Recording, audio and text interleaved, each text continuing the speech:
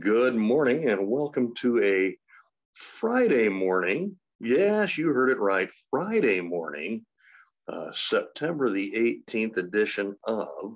Actually, it might be the 17th. It is. It's the 17th. Yeah. Okay. Why can't I never get that right? I don't know what day it is. That's why.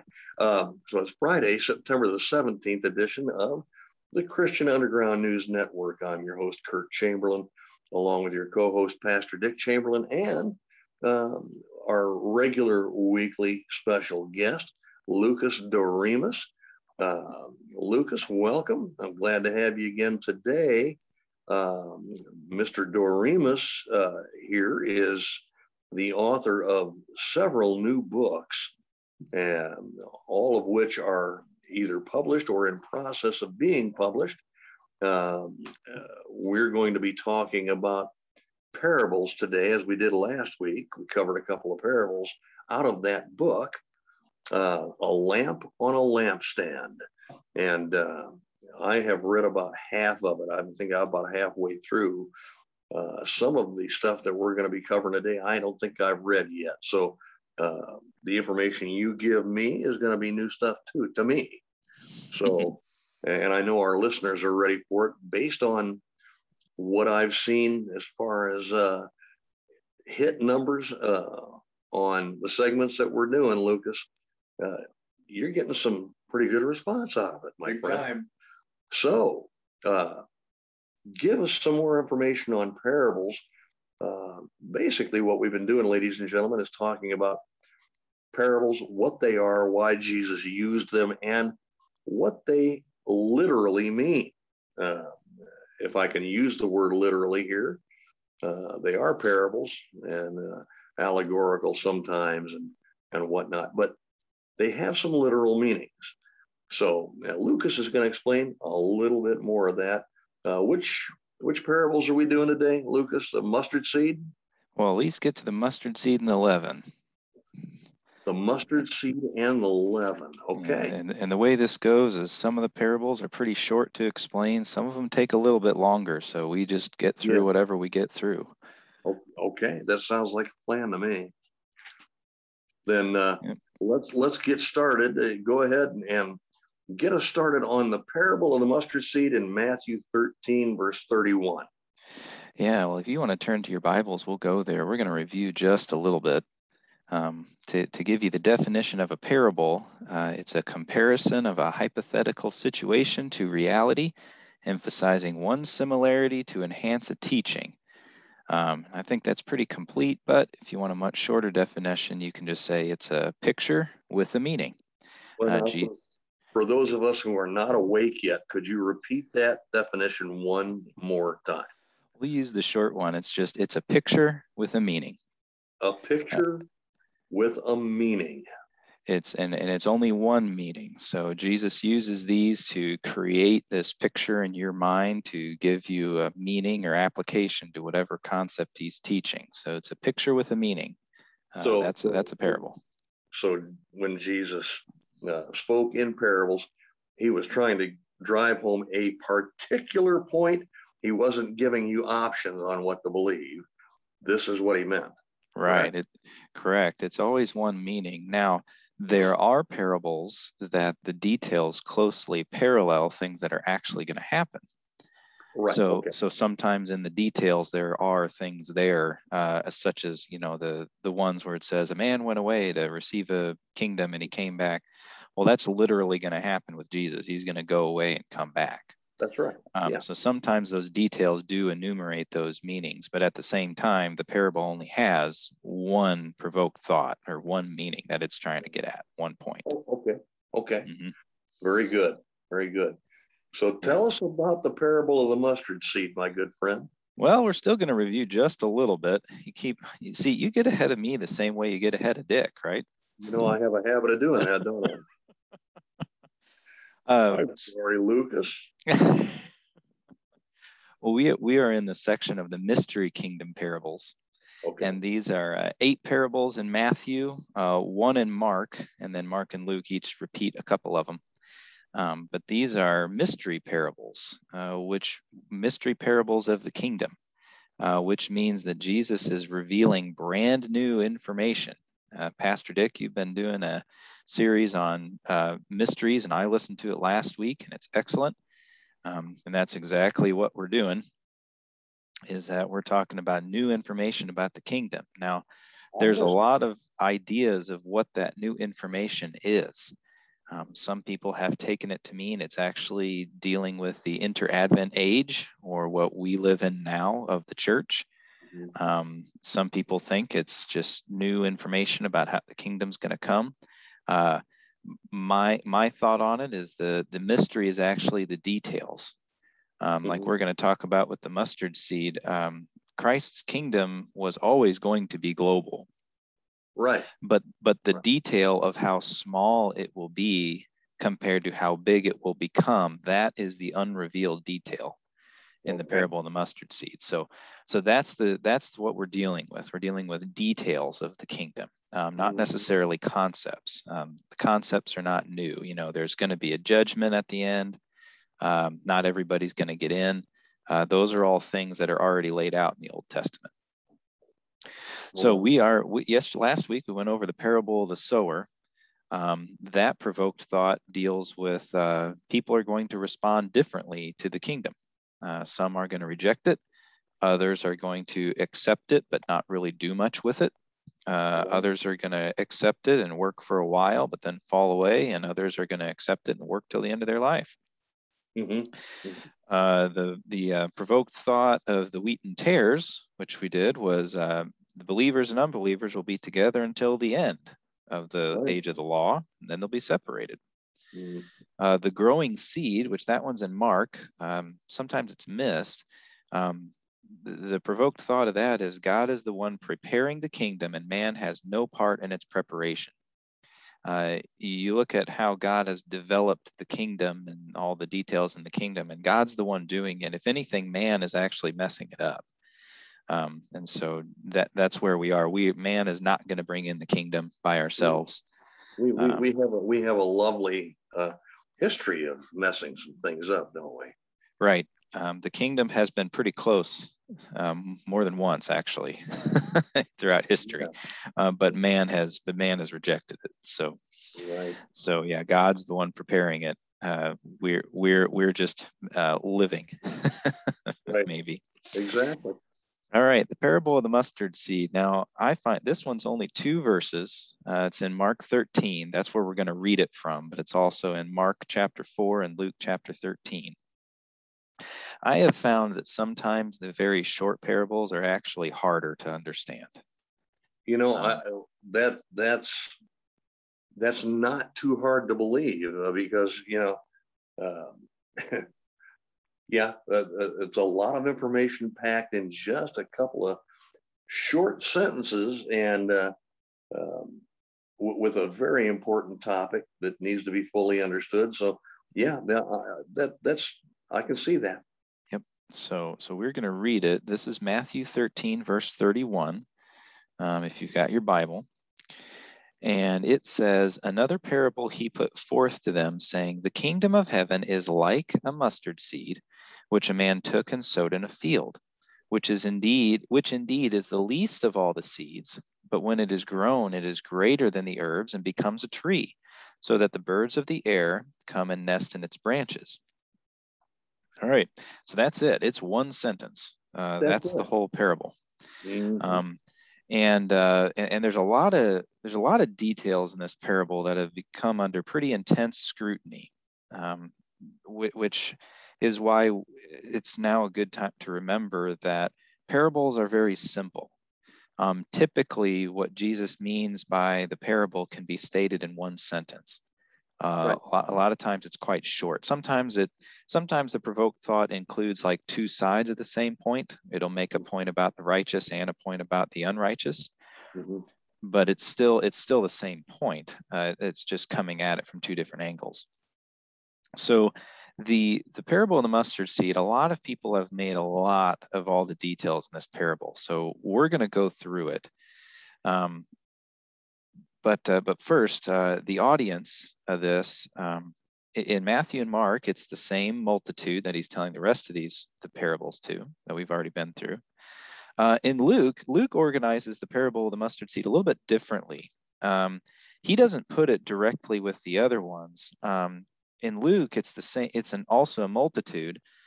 Maybe it's the same one. Maybe it's a different one.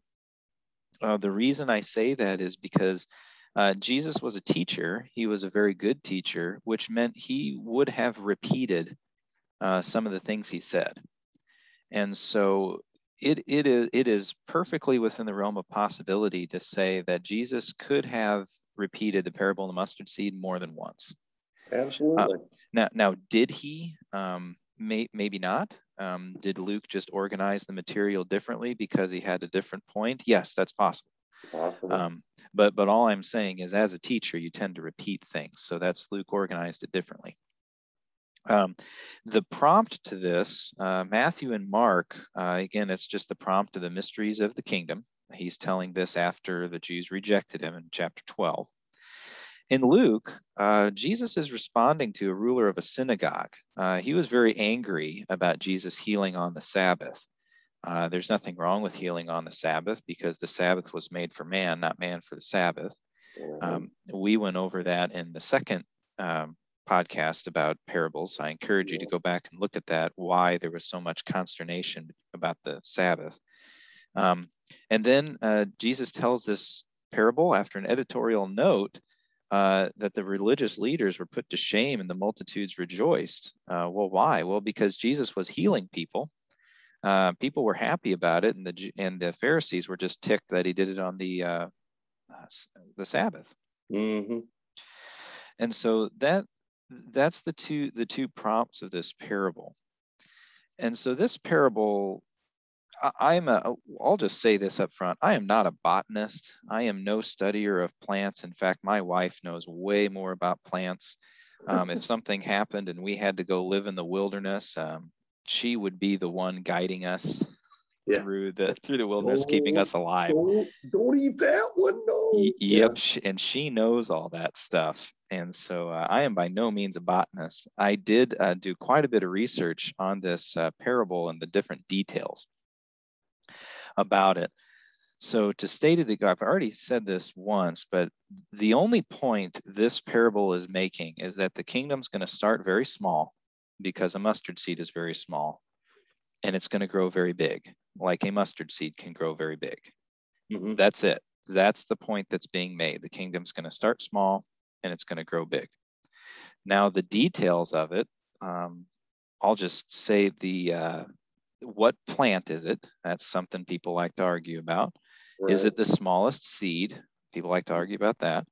It becomes a tree. That phrase is something people latch onto. And then also the birds that can nest in the branches, the birds of the air, that's also something that people will go into. So we're going to address all these one by one. Now, I did quite a few hours of research into this about what mustard plant is Jesus talking about. And I will tell you, to save you a couple hours worth of research, there is not unanimous agreement on which mustard plant there is. Right. There are a number of possibilities in mustard plant, but they've all got certain problems. Like some mustard plants will grow quite large into where they'll be as big as a tree, but their seed isn't that small. Right. There are other plants where the mustard plant where the seed is very small, but the tree doesn't grow very big. Mm-hmm. And so there are a number of things like that.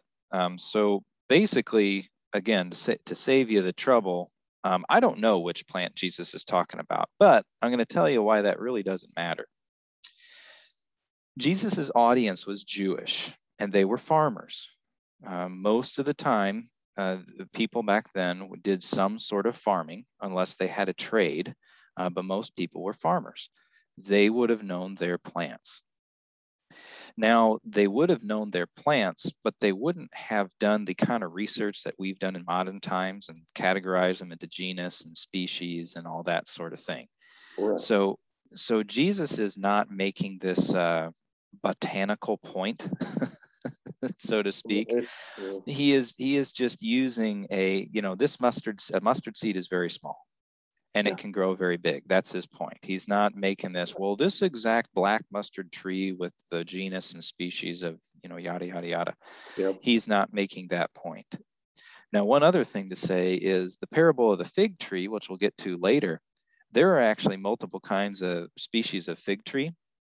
Yeah. Nobody brings that parable under this kind of scrutiny and discusses what kind of fig tree was Jesus talking about. Nobody does that. And so we're kind of picking this parable out with these details, and we're doing a disservice to it because, again, Jesus's point is just that it's small and then it's big. Now, what plant is it? Well, that brings up another interesting point, that plants and climates change over time. I have been have been studying Daniel in another Bible study I'm doing, and when we went through the history of how Daniel got to Babylon, but before that, the northern kingdom, they got carried off by Assyria. Yeah. When Assyria started resettling the land, lions started coming out and attacking them and killing them. Mm-hmm. Now, lions are not in the land of Israel today. No. And so climates change over time. We know that in Britain, they used to be able to grow grapes. So climates change. Now, not only do climates change, but plants change. If you look at bananas and what they used to be, bananas we buy in the grocery store really don't look like the actual plantain plant. You also look at something like avocados. The avocados, the pit, the seed in the middle, in quote, wild avocados, those pits are far larger. Yeah. So what we do over a long time is we humans, we breed plants in order to get certain qualities to make them better for us to eat. We've been doing that for thousands of years. So the reason I'm bringing that up is climate and plants change. And so 2,000 years ago, mustard plants could have grown differently. And the way we've bred them, the plants might have grown differently than they do today. So whatever species of mustard plant it had a very small seed and it grew into something very large. And Jesus wouldn't have used that comparison if his audience wasn't familiar with it. Because if that wasn't accurate in the day, anybody in the audience could have said, hold on, Jesus, that doesn't make any sense. Yeah. Well, nobody did that because his comparison made a whole lot of sense. Now, if someone comes and says, hey, wait a minute, I still want to know what plant that is. Well, I still can't tell you. Also, because God is not required to preserve the existence of things that he talks about in his word. The best example of this is Behemoth and Leviathan in Job 40 and 41. Yep. At least that we know about, there are no living creatures that fit the description in Job 40 and 41 of a very large land animal and a very large sea animal. That's right. Now, I think the land animal is a dinosaur. I don't know exactly what Leviathan is. I think Leviathan was a plesiosaur. It could have been a very large plesiosaur. Mm-hmm. I think Leviathan was probably a brontosaurus. Behemoth was a brontosaurus. Yep. A sauropod dinosaur. Yep. And we don't see those today. Now, that doesn't in any way mean that Job is inaccurate. It's not true, anything like that. It just means that those animals weren't preserved. That's right. They became extinct due to probably maybe some climate change or I think very natural causes. One of those natural causes being humans hunting them. I think that's probably one of the large causes of it. Yeah. Yeah. You notice in dragon stories, the humans are always killing the dragons. Yeah. that kind of thing. But that's a whole nother topic about dinosaurs. We'll just say that I think dinosaurs after the flood, that means dinosaurs were on the ark. I think dinosaurs just died of very natural reasons, like any other animals go extinct. But I think dinosaurs were on the ark also. I think that they collected eggs and let them gestate while on the ark. They would have gotten juveniles. That's right. That's right. So, anyway, dinosaurs, boy, we could talk about that someday, but that's a whole nother topic. I love dinosaurs, especially having young boys. Okay, so again, God's not required to preserve the exact species of mustard seed. Now, we also know from some ancient Jewish writings that the rabbis around that time, or the rabbis, they would use this same comparison. So this using a mustard seed being very small, that was actually a very common illustration. So people would have been familiar with it. Mm-hmm. But someone might also say, wait a minute, the mustard seed is not the smallest seed in the Middle East, much less the world. And so that say, well, see, Jesus was wrong, because when he says it's the least of all the seeds, well, the mustard seed isn't the least. But there's another detail that he says. In the verse right before it, he says, which a man took and sowed in his field. Mm-hmm. So Jesus was absolutely correct. The mustard seed was the smallest seed that would have been sowed. Yeah. And so Jesus is accurate. He is not saying it's the smallest seed in the entire world. He's saying it's the smallest seed that you would have planted. And that's entirely accurate. Agreed. Now, that same someone that seems to like to argue with me, he might say, wait a minute, the parable says that the mustard seed becomes a tree. Mustard is an herb, and herbs aren't trees. The biggest difference between herbs and trees that we can observe is trees have bark and herbs do not. And so when Jesus says it becomes a tree, they're saying what this person would say is that, well, the mustard seed morphed into something that it wasn't. It morphed from an herb into a tree, which is a change of species. Here's my take on it. I don't think Jesus is, again, making a botanical point saying an herb changed into a tree. All it's saying is the herb became something that looked like a tree. It grew big enough that you would look at it from a distance and go, yeah, that's a tree. Mm-hmm. He is not making a comment on that. Now, what people will say is that, well, the kingdom is going to start, at the end of the millennium, and every person on earth is going to be a believer. But we know from Revelation, by the end of the kingdom, it's going to be evil. Satan's going to be released and that sort of thing. So that means the kingdom is going to morph into something that it wasn't originally, like an herb would morph into a tree. That detail is going beyond the provoked thought of the parable. Again, the parable is just saying that the kingdom's going to start small and grow big. That's all it's saying. It's not making a point about the kingdom starting, quote, pure, and then becoming evil as toward the end of the tribulation. Now, that will happen, but that's not what the parable is saying. Okay. Now, the last point is in addition to that, they say the birds of the air come and nest in its branches. If you were to do a word, well, I guess it'd be a phrase study on the birds of the air in the Old Testament, you would find that the birds of the air often mean evil is coming to, quote, nest somewhere. That's right. I will absolutely recognize that. But again, that's not the provoked thought of the parable. Isn't making another point about how the kingdom is going to turn into something very evil.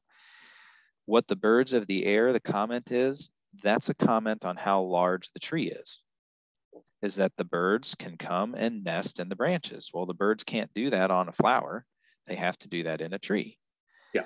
So that detail of the birds in the air coming and nesting in the branches, all it's saying is the herb, the mustard plant, is big enough that it's able to have birds come and nest in the branches. That's it. That's the only comment it's making. I'll buy that for $1. Absolutely. Yeah. So those are the details of this parable that I hope I walked through. They're all just serving the illustration that the kingdom's going to start small and grow very big. Now, how big is it going to get? Dick, you and I just talked about this a little bit. We know that a new heaven and new earth is going to come down. Is that new earth going to be bigger than what we have now for our planet? We don't know. Now, the other thing is our new earth won't have seas. We know it'll at least have water of some sort because rivers are going to be there. But it won't have large oceans. So even let's assume it's the same size, which we don't even know that. But if it's the same size with no oceans, we're going to have a whole lot more room to grow the kingdom. Whole lot more land mass to deal with. Yeah. Yep. And if the city itself is it 1,500 miles by 1,500 miles by 1,500 miles? I believe that's it. That's correct. Maybe, who knows? Maybe that's a very small part of the new earth that's going to be created.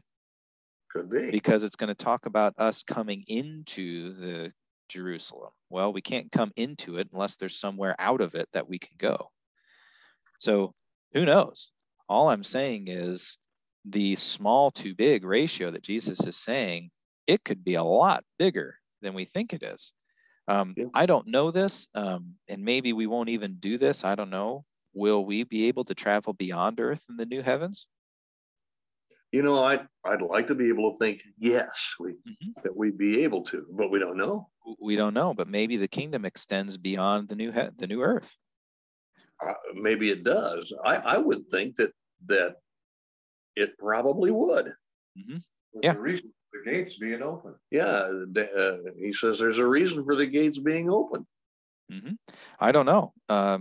I think that's possible, but that's just a neat thought to have. Now, that's not a detail in the Bible to say start a new church over.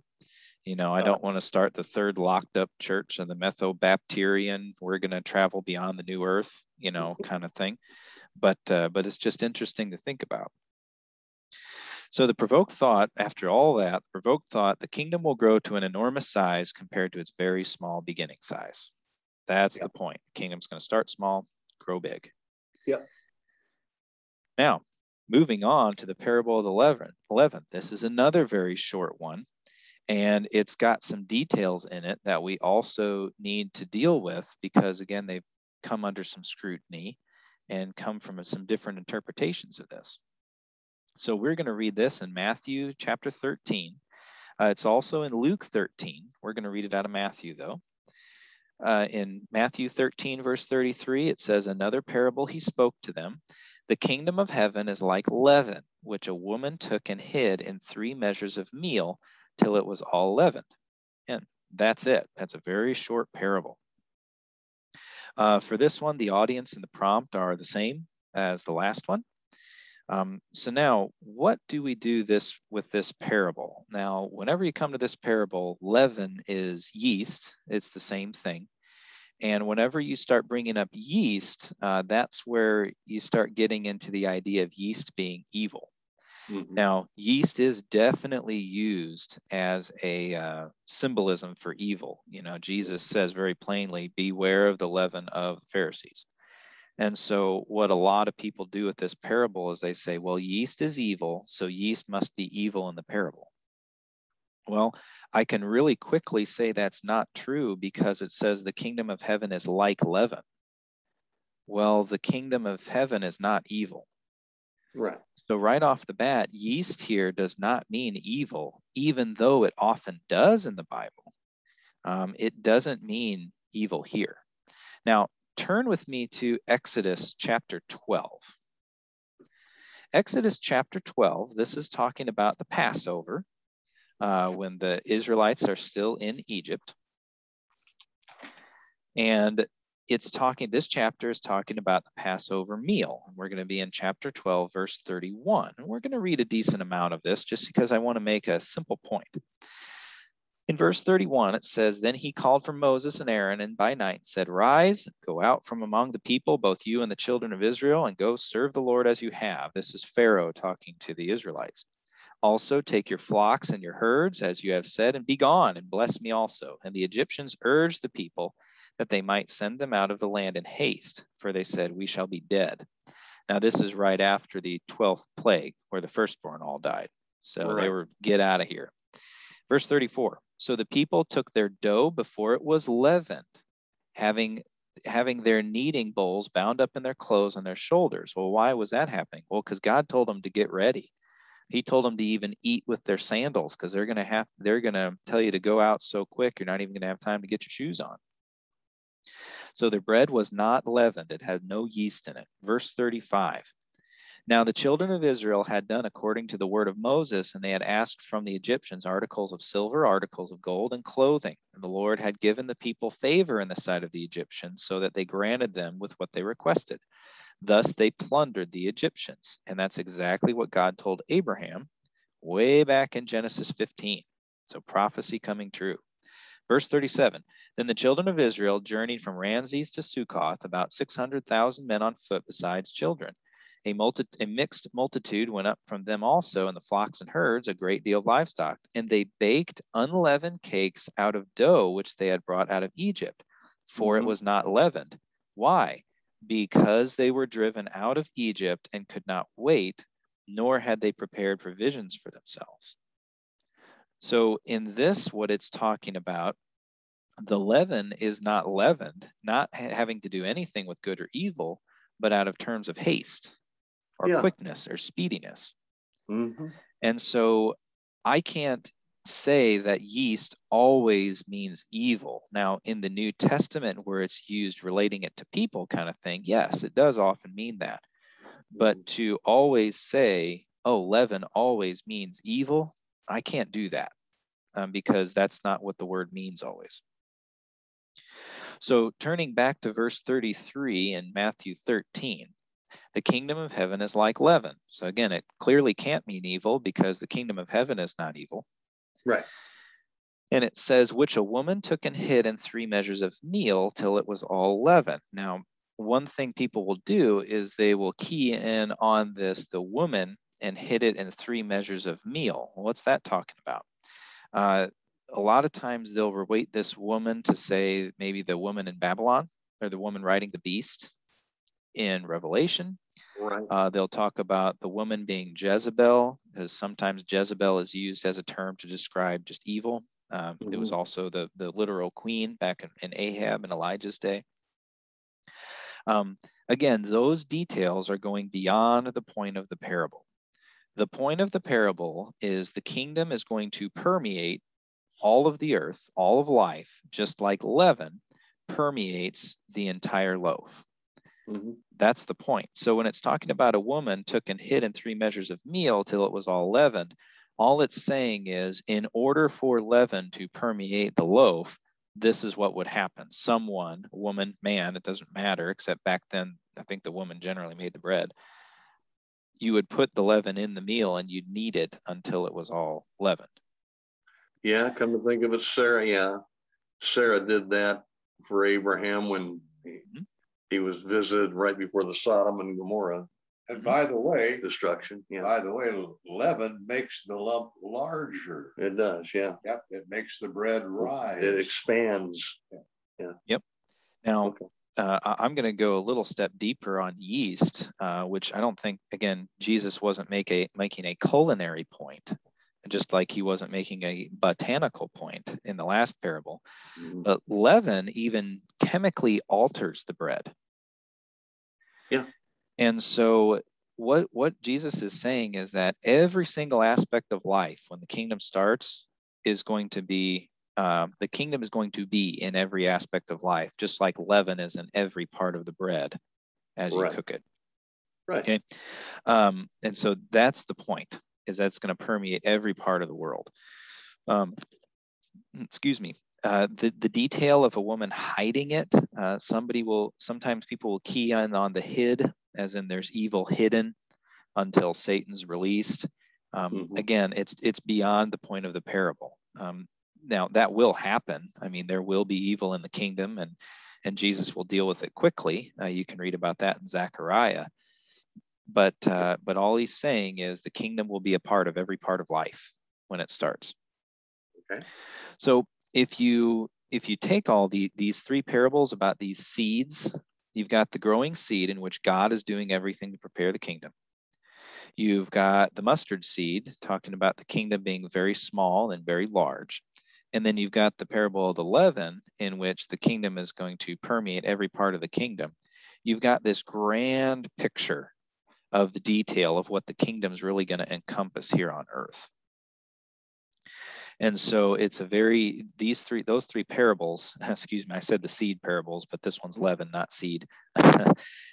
You've got this really nice picture of what the kingdom's going to be. Yeah. I just think that's really neat. Okay, so the provoke thought one more time: the kingdom will permeate every part of life in every part of the world. And boy, I wish it was like that today. Don't you guys? Yeah. And now would be a good time for it to start being that way, wouldn't it? Yeah. And so, some of the parables make this other point, but that's not going to happen until Jesus comes back. Right. And so that's why we pray for him to come back, because we're looking forward to it. Amen. Why do we see the evil growing? Well, one reason is so we'll look forward to the kingdom. Yeah. There's lots of other reasons, but that's a good one. All right. So we'll move on. Now, Jesus, what he does here is we're going to talk about the hidden treasure, and we'll probably also get to the pearl of great price, because those are both pretty short. But what he does now is he goes inside to a house, and the disciples start asking him about the meanings of the parables. Yep. And so the parable of the hidden treasure, this is not to the multitude anymore. This is only to his 12 disciples. To the disciples, right. Mm-hmm. And so that's going to change. That changes just slightly how we can interpret these and know what they mean. Just because we know they were told to a private audience. The disciples were believers, all except Judas. And so Jesus is going to be able to communicate to them differently than he communicates to the multitudes. So this is Matthew 13, verse 44. It says, "Again, the kingdom of heaven is like treasure hidden in a field, which a man found and hid. And for joy over it, he goes and sells all that he has and buys the field." And that, again, that's it. It's one sentence. So some of these parables are pretty short. Now, the meaning of this parable, I think, is that the kingdom of heaven is like treasure in a field which a man found and hid. I think that this hidden treasure, the man wasn't looking for this. No. He just found it. Stumbled across it, yeah. Right. Whereas the pearl of great price, he was actually looking for it. Mm-hmm. Well, the man in all these parables is Jesus. He's the one doing the sowing. And so when we get to this, we can also say that he's the one looking, or he's the one, he's looking in the pearl of great price. He is the one stumbling across this treasure. Yeah. I think the best way to understand this is that Jesus is finding the Gentiles. He made a comment a little earlier in the book of Matthew about the centurion and his faith. And he says, "How I have not even found such great faith in Israel." There are other references later where, some Gentiles asked Jesus about things, and he says, "But I was not sent to the Gentiles." And the woman says, "Yes, but even the dogs want to pick up scraps from the table." And he makes another little comment about Gentiles and their faith. And so Jesus was sent specifically to the house of Israel. Why? Because that was his purpose. He was sent to them to save them and to bring in their kingdom because he's their king. But what happened? Well, throughout his ministry, Gentiles ended up believing. And we know, especially in the church age, a lot of Gentiles are going to believe. Now, very early on in the church age, the church was completely Jewish. But now you look at the church makeup, it's not like I have a study to look at, but I would just wager a guess that there are more Gentiles that are believers now instead of Jews. I'd go along with that, yeah. Yep, and I think, Romans strongly indicates that because Israel is going to be blinded per Romans 9, 10, and 11. And so the Gentiles are going to be a great joy that are going to end up in the kingdom also. Right. And so the Gentiles are going to be there. Now, this is another one of those, I can't prove this. I think even in the eternal state, I think there's still going to be a difference between Israel and the church because of how we're put. The church is the bride of Christ. Actually, in the New Testament, Jesus is never referred to as our king, even though he is the king and we are his bride. And even in the New Jerusalem, you've got the 12 gates and the 12 foundations, is it, Pastor Dick? That are named after the 12 tribes and then the 12 apostles. Yeah. Do I have that right?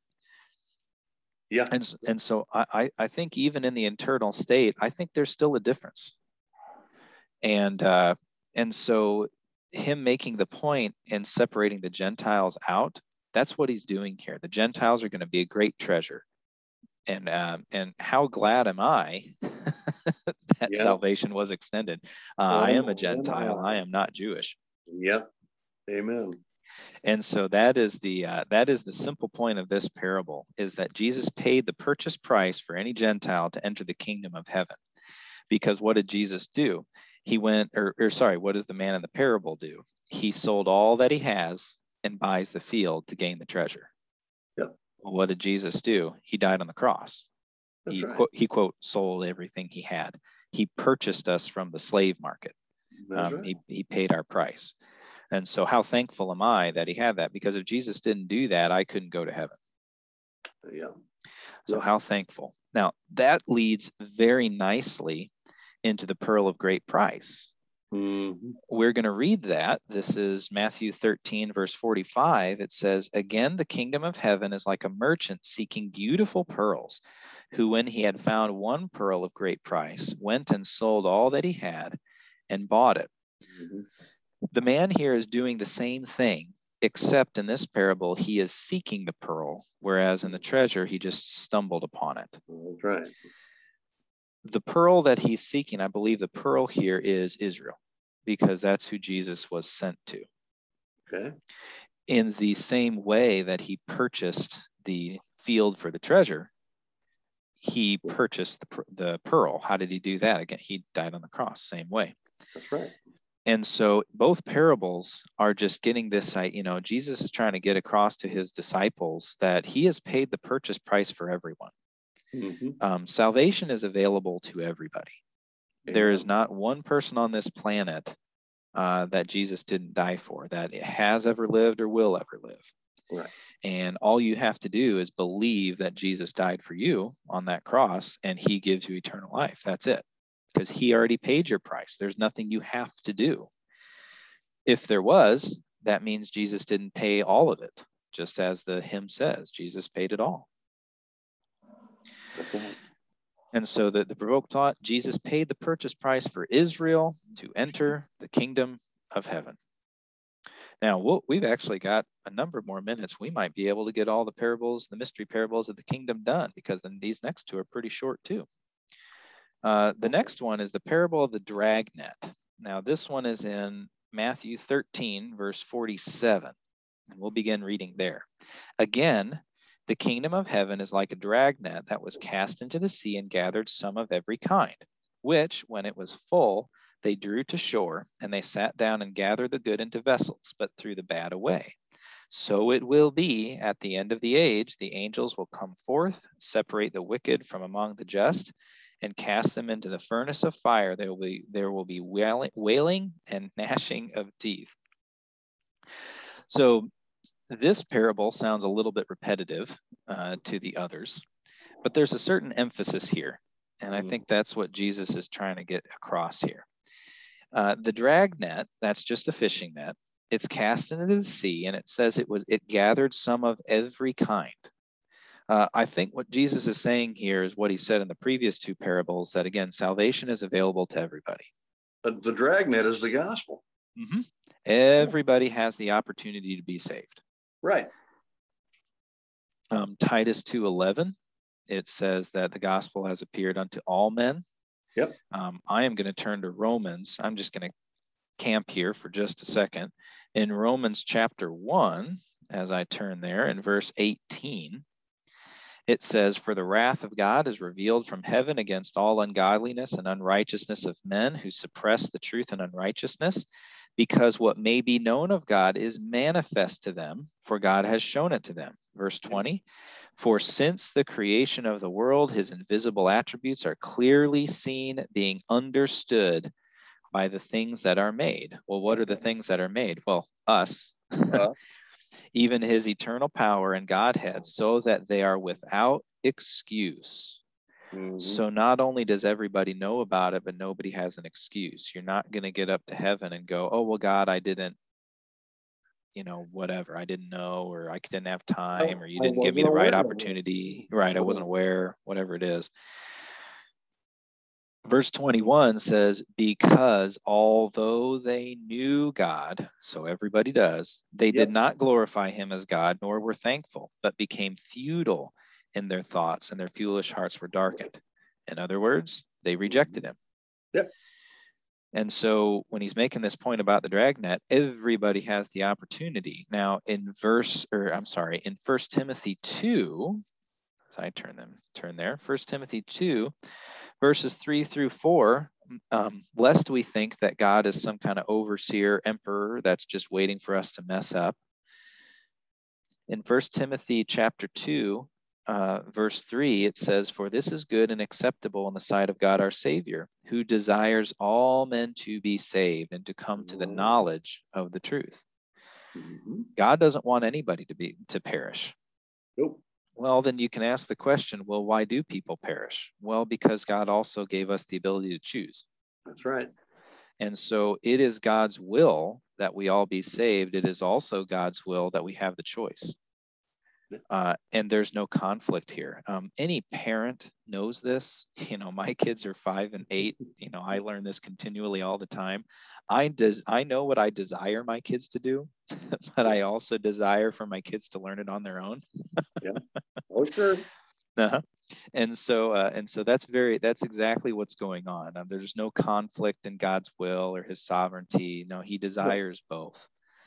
The Bible even ends. This is really one of my favorite verses in Revelation 22, verse 17. So this is right at the end of the Bible.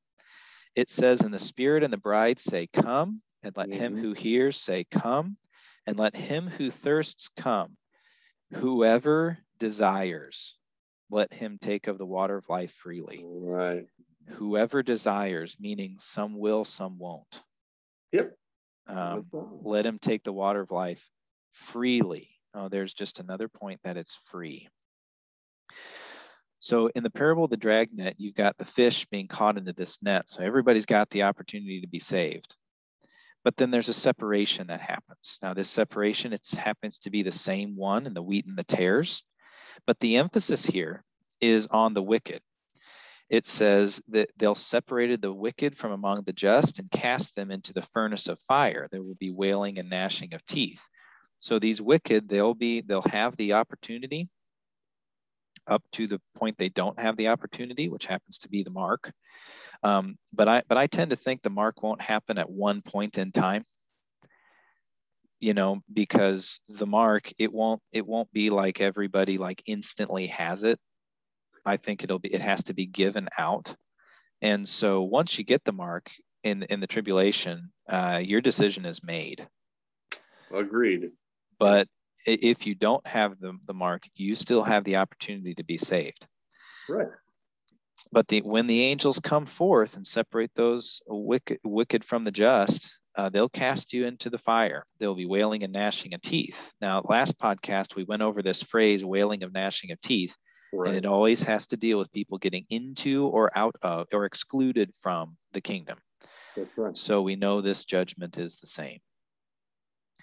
So I think what Jesus is doing in this parable, he's giving the very real application almost of the other parables, saying and basically saying, don't be one of the wicked. Believe. That's right. Be a part of the kingdom because everybody has the opportunity. The provoked thought here, all peoples will be gathered before Jesus at the end of the tribulation. The wicked will be separated from the just and thrown into hell. Hell is a real place. And all you have to do to not go there is believe in Jesus as your Savior. That's really the long and short of it, isn't it? Mm-hmm. Yeah. All right. We have got time for the last one because this one is quite short. This is the parable of the householder, I call it. Same audience, same prompt, except in this one, in verse 51 of Matthew chapter 13, Jesus said to them, this is just the disciples privately. Right. Have you understood all these things? They said to him, yes, Lord. I wonder if they really did. You know, because man, some of these parables took me a long time. But they said they did. I'm not necessarily going to doubt them. Some of these are harder than I think they are. Yeah. Verse 52, then he said to them, therefore, every scribe instructed concerning the kingdom of heaven is like a householder who brings out of his treasure things new and old. This is a very simple parable. The point is, I have just given you new information, and there is also old information. Where do you find all the old information? The entire Old Testament. Yeah. Now I'm giving you new information. Just like a householder has treasures that are both new and old, you need to put together this information that is both the new information and the old and put it together. Take the viable stuff that applies to your life out of the old and start your new journey, your new journey as a new creature with some good old principle. Yeah. Mm-hmm. All he's saying, put it together.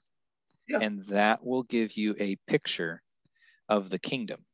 Now, one point to make is, sometimes we view the book of Revelation as the book that's dealing with the end times and the book that's dealing with the kingdom. We'll take the millennial kingdom. The only detail the book of Revelation adds about the millennial kingdom is the length. That's correct. Yep, that's it. All the detail about the millennial kingdom is found before Revelation. It's not until Revelation you get this 1,000-year period. Right. And so this point, so I use that example just to make the simple point that you need to go, if you want to know about the kingdom, you have to go to the Old Testament and the New Testament, the new information and the old information. The pivot of that being Jesus, because the Gospels, technically the Gospels are Old Testament because we're still in the age of Israel. Yeah. And so the pivot being Jesus, you need to look both after and before him to get a picture of what the kingdom's going to be. Because as you made clear, Pastor Dick, the king is going to have a bride. And where do we get all the information about the bride of the king and the kingdom? The New Testament, because it was a mystery until then. That's right. And so that's the point the householder is going to make. Take the old information and the new information, put it together, and you got a picture of the kingdom. Yep. And so those are the 9 kingdom parables. And so I hope that was interesting. I hope that was fun. I have a lot of fun. It was. I have to tell you, there a lot of good information in there. You are. I particularly like how you're teaching it based on a provoked thought. Yeah. A lot of times that brings you to the conclusions that you need, that Jesus wanted you to come to if you use the provoked thought method. I like it. I really like it. I'm learning some good stuff here. Yeah. So next time, the way I've divided it is there are these mystery kingdom parables, and then there's parables that are about the kingdom. So I call those kingdom parables.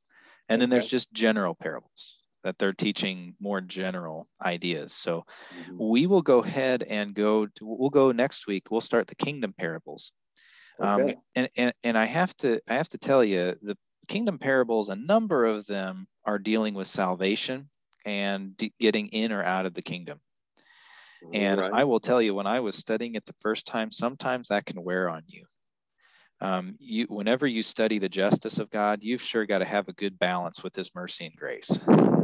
Boy, that's for sure. So we'll study these. Sometimes it'll get a little heavy, but that's only to drive people to believe. Yeah. So that's what we'll aim for. Okay, that sounds like a plan, sir. I like it. Wow. Again, ladies and gentlemen, you want to get some more of the meat and potatoes of what parables are and are all about, why Jesus used them, what they really mean. Go ahead and pick up Lucas's book, A Lamp on a Lampstand. That's correct. And it's available where, Lucas? Amazon, Barnes & Noble, Target, those different outliers. Anywhere books are sold. Anywhere books are sold. That's right. Yeah. Just about. All you got to do is type in either the title or the author's name, which is Lucas Doremus. The book is entitled A Lamp on a Lampstand. And type either one of those into the keyword search, and you will be able to you'll have at your fingertips some wonderful information. While we're at it, Lucas, real quick before we go, tell us what the titles of your other books are in case people are interested. I know we're going to be talking about those in future podcasts, but let them know what the titles are. We will eventually. There's a book on Ecclesiastes, and that's one's kind of titled Eat, Drink, and Be Merry. Eat, drink, and be merry. Wow. And the title of the book about Job is called Stand Still and Consider. Yeah, and man. You can find both of those online in print or ebook. I can listen, and just on a personal note, I can hardly wait till we get to your book on Job. And I've read all three of them, and I love them. Yeah. Thanks, Pastor Dick. All right. So that wraps up another hour for us today. We thank you for being with us today, ladies and gentlemen. Lucas, we thank you again for being with us and sharing this information. And we hope that you'll be with us again next Saturday is when we have it scheduled. We may do it a day earlier or a day later. But regardless, you're going to get the information if you tune in. So just keep your eyes open. We'll be posting it.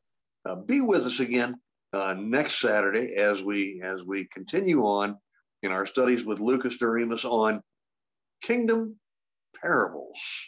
Until then, this is the Christian Underground News Network signing off. May God bless and keep you, and we'll see you soon. Bye-bye.